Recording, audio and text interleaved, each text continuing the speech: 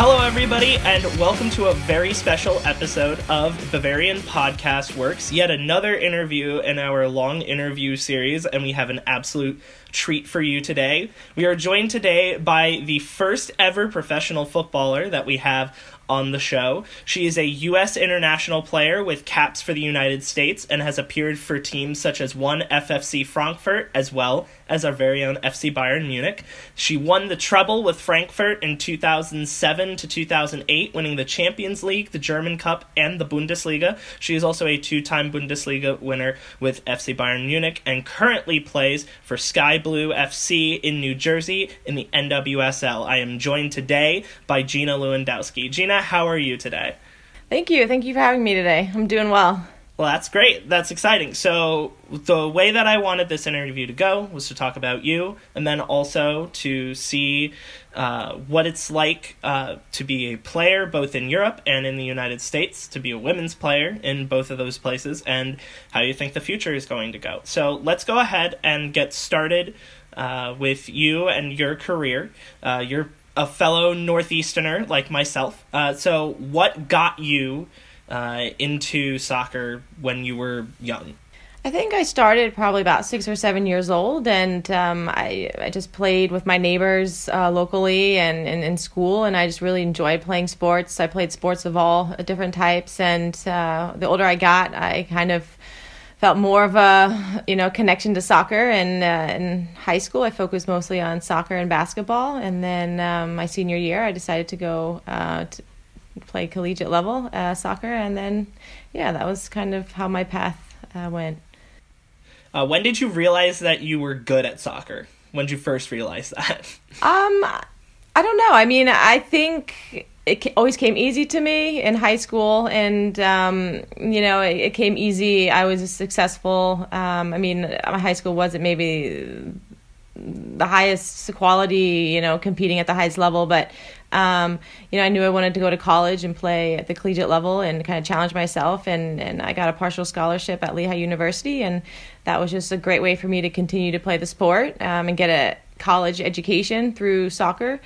And my senior year, I didn't really want to get a real job per se yet, and I just thought of all options to play soccer after college. And I think I just wanted to kind of take a leap of faith and just, hey, okay, I'm going to try it and see what's available. Unfortunately, there was no professional league in 2007 when I graduated college, but it kind of forced me to look overseas and for options to play professionally. So you did mention your alma mater, Lehigh University. What was it like playing at home in Bethlehem, PA, and how good were you guys as a team? Yeah, my freshman year, I think the recruiting class was 10 or 11. So we had a big class come in, and it was a local, Manny Uden was our local, coach who was from the area as well. And I really enjoyed it. I mean, we had a great class, came in, and I think freshman year, we went 500, and we were trying to turn the program around us freshman class. And I mean, we had a great sophomore class, junior class, senior class. And I think together, we just had a great group of girls, and just playing at Lehigh was awesome to stay local within the area and kind of represent the Lehigh Valley and have family and friends come out to games week in and week out. And it was really nice to stay local. When you were playing as a kid, either in your Lehigh days or your pre-Lehigh days, who were you looking up to in the world of soccer? I get that question a lot, actually. I wouldn't say I particularly had a specific individual that I looked up to. Like I said, I played multiple sports when I was younger, and I really looked up to a lot of the soccer players, a lot of the basketball players, women players. But I don't really have a particular role model or idol that I looked up to. Making the jump to your career overseas, you spent some time with teams in the U.S., but then you made the jump to FFC Frankfurt. They were the best Bundesliga women's club at the time. You were playing alongside wonderful players like Birgit Prinz, as well as your fellow American, the two-time champion Ali Krieger. Was there ever a moment where you didn't feel like you felt in with the team, or was it more that you were excited for the challenge as a younger player? Yeah, I went over in 2007, like I mentioned, right after college, and I had about a month-long tryout with Frankfurt. And at the end of that month tryout, they said I could, stay with the team, and I made the team. And I guess for me, I didn't really know what to expect. I knew they were top quality national team players, a lot of them, playing for Germany. Ali came on the team, and she was at the youth national level, and I think just for me, I was just so excited each day to go in and play the game that I loved, and just enjoy the experience. And yeah, a lot of emotions were going on that first few months when I joined the team, but it was very exciting. And the longer I was there, the more I was able to appreciate the talent that we had on the team and at the national level. A lot of the girls were at. You won the Champions League that year as part of your treble. It seemed like it was an incredible experience looking at the fixtures. You played against a Swedish side, Umeå, which at the time featured one of the best players of all time, Marta, on the team. She even scored in the first minute of the first leg of that game before Frankfurt equalized 4 minutes later. You made the start in both of those games. What was playing in that environment in that final like? It was unbelievable. I think that was the biggest crowd I've ever played in front of, not in Umeå in Sweden, but in Frankfurt. We played in the Commerzbank Arena, and that was the second leg of the final. And at that time, it was the UEFA Women's Cup. Now it's the Champions League, but at that time, it had a different setup, so we played 2 games, home and away. And yeah, it was unbelievable to play in that stadium in front of that crowd, and to play against Marta. She was and is a top quality player, and just to play on the field with her as well as all the other players was a really great experience. So in addition to that, throughout your time, you also suffered a loss in the 2011-12 Champions League to what is probably now the powerhouse of women's soccer, Olympique Lyon. What was that experience like? Yeah, that was also a great experience, but unfortunately we sided on the wrong side after the game. We were in Munich for the final in the Olympic Stadium, and I think that was also over 20,000 people in stands, and Olympique Lyon was a great team, and they're still a great team, and it came down to the wire where I can't remember how it went, the final score, but we went back and forth, and just to be in Munich in Germany in the final, that was also just a very, very good experience, and just to play at that level with all those national team players. You had touched again on the playing with the national team players. How would you overall, I guess, describe your time in Frankfurt from beginning to end? Yeah, when I joined, I was one of the younger players, and then I ended up staying there in total 5 years, and I really grew as a player on the field and then as a person off the field, and I really got to encounter a lot of different players in Germany on that team, on the national team, on other national teams, and just to really learn different styles of play, because we actually had 3 coaches at that time while I was there. So, and I also played 3 different positions during that time too. So I think I really just grew as a player, learning all different types of styles and positions, and it really set the stage for the next part of my career. Transitioning into that next part of your career, you spent some time in the States, just 2 hours west of me, with the Western New York Flash. You won the double with them, but unfortunately the league folded the following year.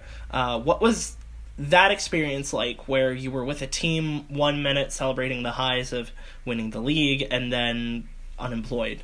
Yeah, it's always been my dream to play professional soccer, and of course in the U.S., closer to home. And when the opportunity presented itself back in 2011, after my contract ended in Frankfurt, I took that opportunity to play in New York, and I came into the team, I think in April, a little bit into the season, and yeah, just to play in an English-speaking environment, in the States, with Americans and other internationals, was definitely a great experience for me as well. And I grew as a player in a different direction there. And as season continued that summer, there were rumors that the league would fold or may fold. So I kind of thought about, my options and going back to Europe. And that's actually what I did after that season. I went back to Europe and played another season in Frankfurt. So after that season in Frankfurt, as you mentioned, you played for Bayern and you made that move. How did that move come about? Yeah, I knew I wanted to leave Frankfurt. I had an awesome experience. Coaches, organization, manager, players, they kind of set the foundation for me at my professional career. And I just, as an international, as a foreign player in Germany, I wanted to seek other opportunities, seek new challenges, go somewhere where I can kind of just grow as a player and as a person. And being in Europe was really my only option. So I did look at other countries, Sweden, France. But since I knew the language, I was in Germany for 5 years. I considered, teams in Germany as well. And then the offer came from Bayern Munich at the beginning of that following year. And I took the call from the coach, Tom Verle, and went down and visited him and just kind of, I felt like it would be a good fit, and then transferred that summer. After that transfer, you went on to go ahead and have over 115 appearances for Bayern, scoring 18 goals. Do you remember what your first one was? Wow. I didn't even know there was 18 goals. Wikipedia said it was 18 goals, so... Okay. I don't know how accurate that is. Gosh, I don't honestly know. Do you know my first? I don't. I'm sorry. Okay. That's a good question. I'd have to think about that, but I don't know offhand. Okay. Well, then, moving on to something else. You ended up winning the Bundesliga in back-to-back years in 2014-15 as well as 15-16.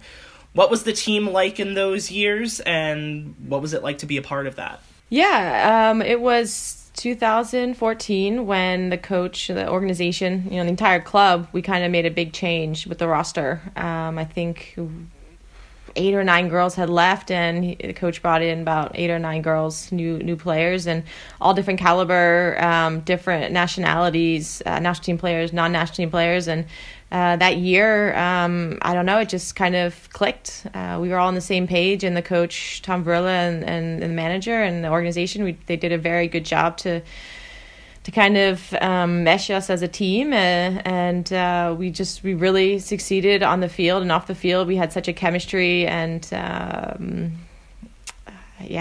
team spirit about us that was just so special that year. The final European competition that you had taken a part in with Bayern Munich, it was the Champions League this last year. You had a run to the semifinals, unfortunately losing to Barcelona in 2 very close games, in 2 close fixtures. Take us inside the locker room for both of those. What you had planned, what maybe didn't go according to plan, and what it's like to be a part of something where you're incredibly close, but unfortunately just come up short. Yeah, that was one of our biggest goals that season, is to get to the finals of the Champions League. And, we made it that far, and it was just an unbelievable ride for us. And, it came down to the semifinals, and we were home in the first match. And yeah, I just remember being in the locker room in the first game, and of course, everyone's kind of on the edge of their seat, nervous, but very excited. And the coach gave a very good speech before the game. Everyone was super stoked and hyped to get on the field, and I think we played well. We didn't play up to our caliber that first game. I think Barcelona had a little bit more ball possession, a little more technical, and Munich, we were at that time a very physical, strong team, and I think Barcelona just came in, and we were kind of on our heels for a lot of the game, and we still stuck with them and till the end, but it was not our best performance. But then coming around the following week, we went into the second game, and we had changed our approach a little differently. We knew we had nothing to lose, and we had to kind of go at them with 110%, all of our power. And we came into that game, and it was kind of like we had the entire organization behind us, from the top to the bottom, and all the players, even the bench players. I mean, we really came together the night before. The non-starters actually had a quote and a message for each of the starters, and they put it up on our seat in the locker room, and it was very motivating. So it was nice to see that, everyone was supporting each other, everyone was pushing each other 100%, and the bench was going crazy. I mean, it was a game where we just knew we couldn't fail, and we gave 100%, and unfortunately we did come up losing, but it was an unbelievable day in front of, I think it was a sold-out crowd in Barcelona, and we gave everything we could, and unfortunately it just wasn't enough. And but we knew that, if we would have finished our chances, in the second half, we could have probably made it through. But, that's the game, and it was just an awesome experience. I think we all left that field just knowing that, we could be still proud of the team, the organization, and for everything that we've accomplished. And now you're back in the United States with Sky Blue FC in New Jersey. You're playing alongside legends like Carly Lloyd. The games, like I said, they're kind of near your hometown, a little bit over an hour away. Does it feel good to be playing back home, back on the East Coast?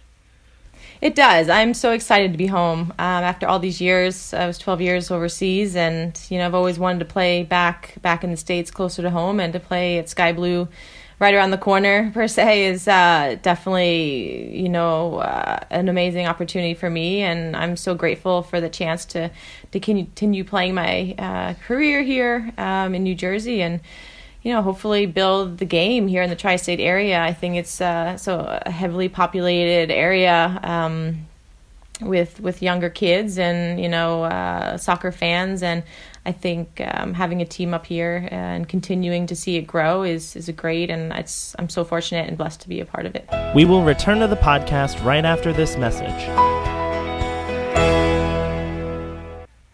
Moving on towards the second part of this interview, more towards the current states of women's soccer in Europe compared to at home in the United States. Could you compare what the environments, conditions, appreciation, etc., for the women's game is in Europe versus here? Well, I think in Europe, especially in Germany or even Europe as a whole, soccer is the number one sport over there, feels like. And soccer's on the TV almost 24/7. Kids play it all the time. And there's a lot more awareness of the game over there, I think. And here, I think in the States, soccer is very, very popular, more at the youth level, and it's growing, and it's great to see the growth. And through the World Cup and the Olympics this summer, I think the game is really growing, and it's great to see that everyone's getting on the bandwagon and kind of going along with it, and really excited for seeing soccer grow here in the States as well.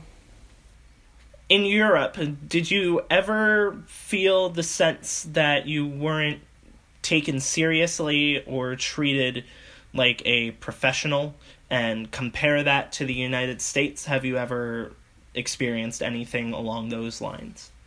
No, being in Munich and Germany, Bayern Munich, it was a very professional environment. Of course, with any program, it grows over the years. And, when I first got to Munich, we had a different training facility.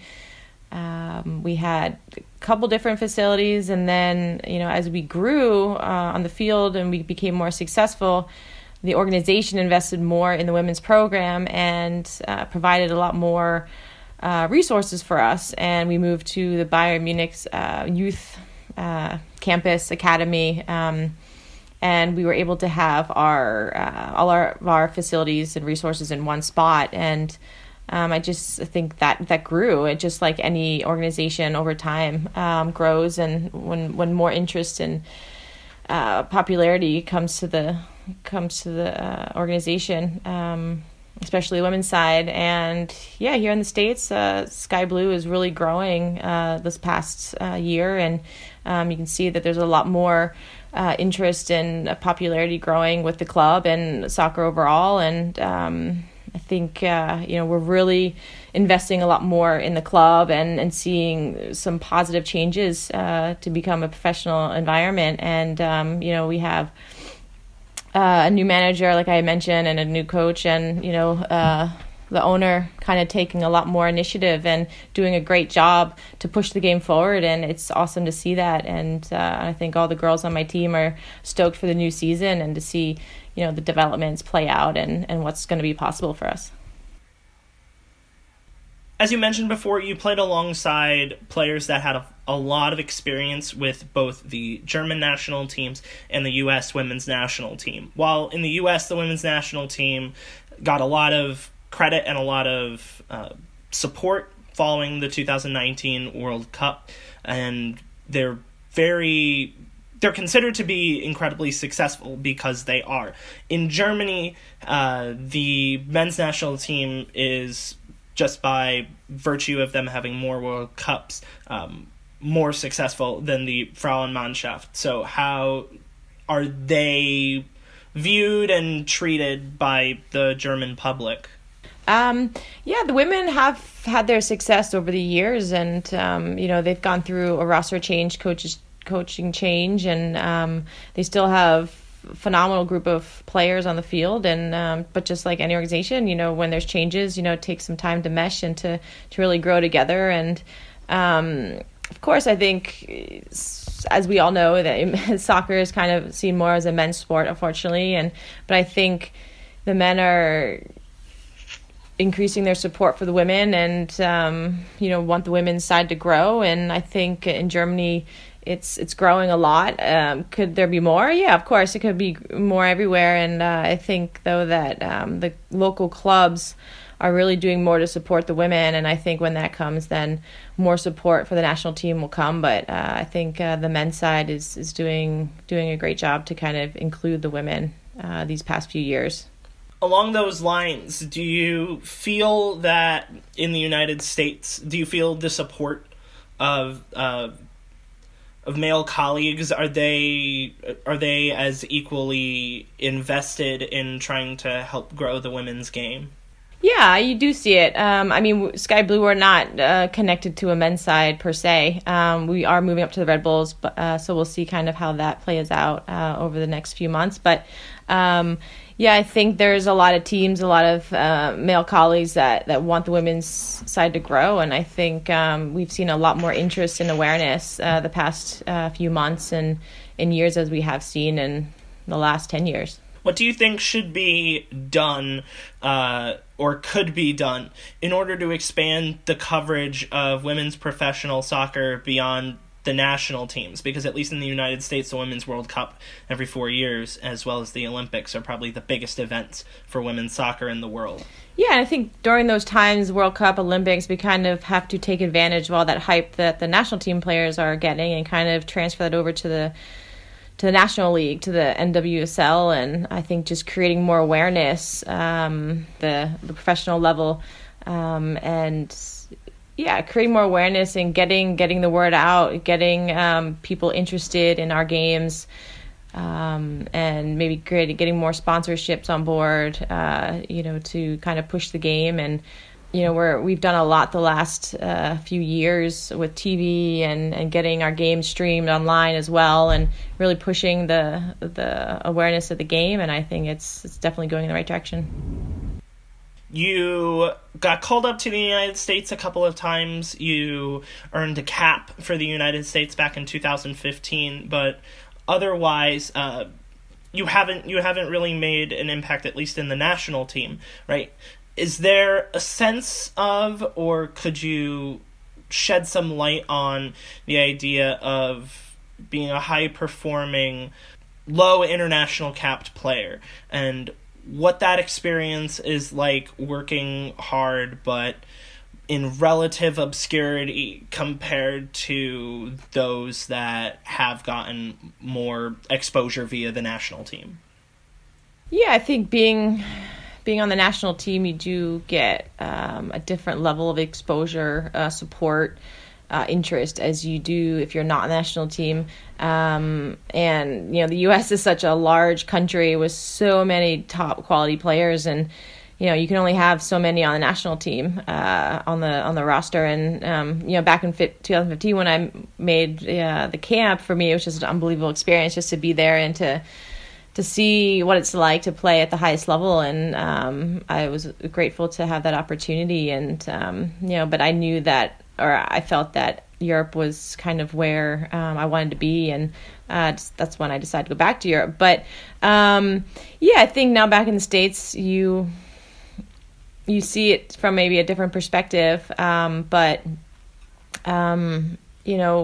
not non-national team players, it's maybe not as much support or investment, that they have, but, I still love the game, and it's not going to prevent me from playing and doing everything that I need to do to be at the professional level that I need to be, to play the game that I love. And, as long as I'm playing professionally for Sky Blue, I'm going to give 110%, in every area, mentally, physically, emotionally. And I think it depends on the individual too, but I've played soccer for so long, and I think being over in Europe, it kind of had created this professional environment, or it's instilled in me a professional mentality. And, of course, you can learn it here in the States, but, it's for my career too, and for a lifetime, and I'm going to give everything I can. And even if I don't maybe make as much as, my colleagues make, if they're at the national level, it's still not necessarily going to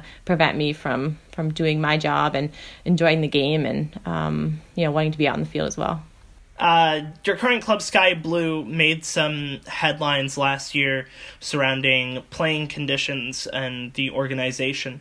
They've had a couple of issues in the past with that, but playing with them now, how has that evolved and how has that situation changed? Oh, it's changed tremendously since then. Almost, kind of like a 180. It's, I think all those headlines from last year are gone for good. And like I had mentioned, we have a manager, an owner and a coach, and a coaching staff that's fully invested and want to see the program grow. And we got some great players coming into the team this new season. And I think all the girls are just super stoked to get on the field and, to prove, that we have the capability to play at the highest level and to compete and, not be at the bottom of the table, but we want to, we want to push soccer in the tri-state area and represent, New Jersey. And I think we can. And we have a great support system. And I think, it's definitely a lot of good things developing. And I think we're all just really excited to have the season start this year. We will return to the podcast right after this message. Moving on to the third part of this and the future of the game as well as the future of the women's game. And I guess I could just start off with that. What do you think could be done to improve the exposure and the conditions and the treatment of women's soccer in the future? Yeah, I think, like I mentioned, I think it's just getting more awareness of the game, of the women's game, and, finding the support, the sponsors, people to kind of grow the game on and off the field. And I think raising the bar for the players off the field, on the field, so that we can perform at the highest level. And we're professionals, and everyone needs to be treated like professional. And I think the league has made a step forward this year with the contract situations, and I think it's an awesome thing and moving it forward. And just overall, just getting the word out more. I think, even the men's side, maybe advertising us women with them, whether it's through social media or on TV, and maybe getting TV sponsorships, maybe getting clothing brands or watches or any kind of sponsorships out there to kind of push the game and get more awareness into the culture. Playing in Germany versus playing in the NWSL. Is there anything that you've seen over there that the NWSL could do better? Or just as a whole, what do you think the NWSL can do better in the future? I think, it's definitely been going really well the last few years. The league has been able to sustain itself over the last few years, and I think that's a great thing to see because, every young soccer player dreams to play professionally. And I I think, they're going in the right direction, modeling it maybe from the European sides. Europe, they have a history of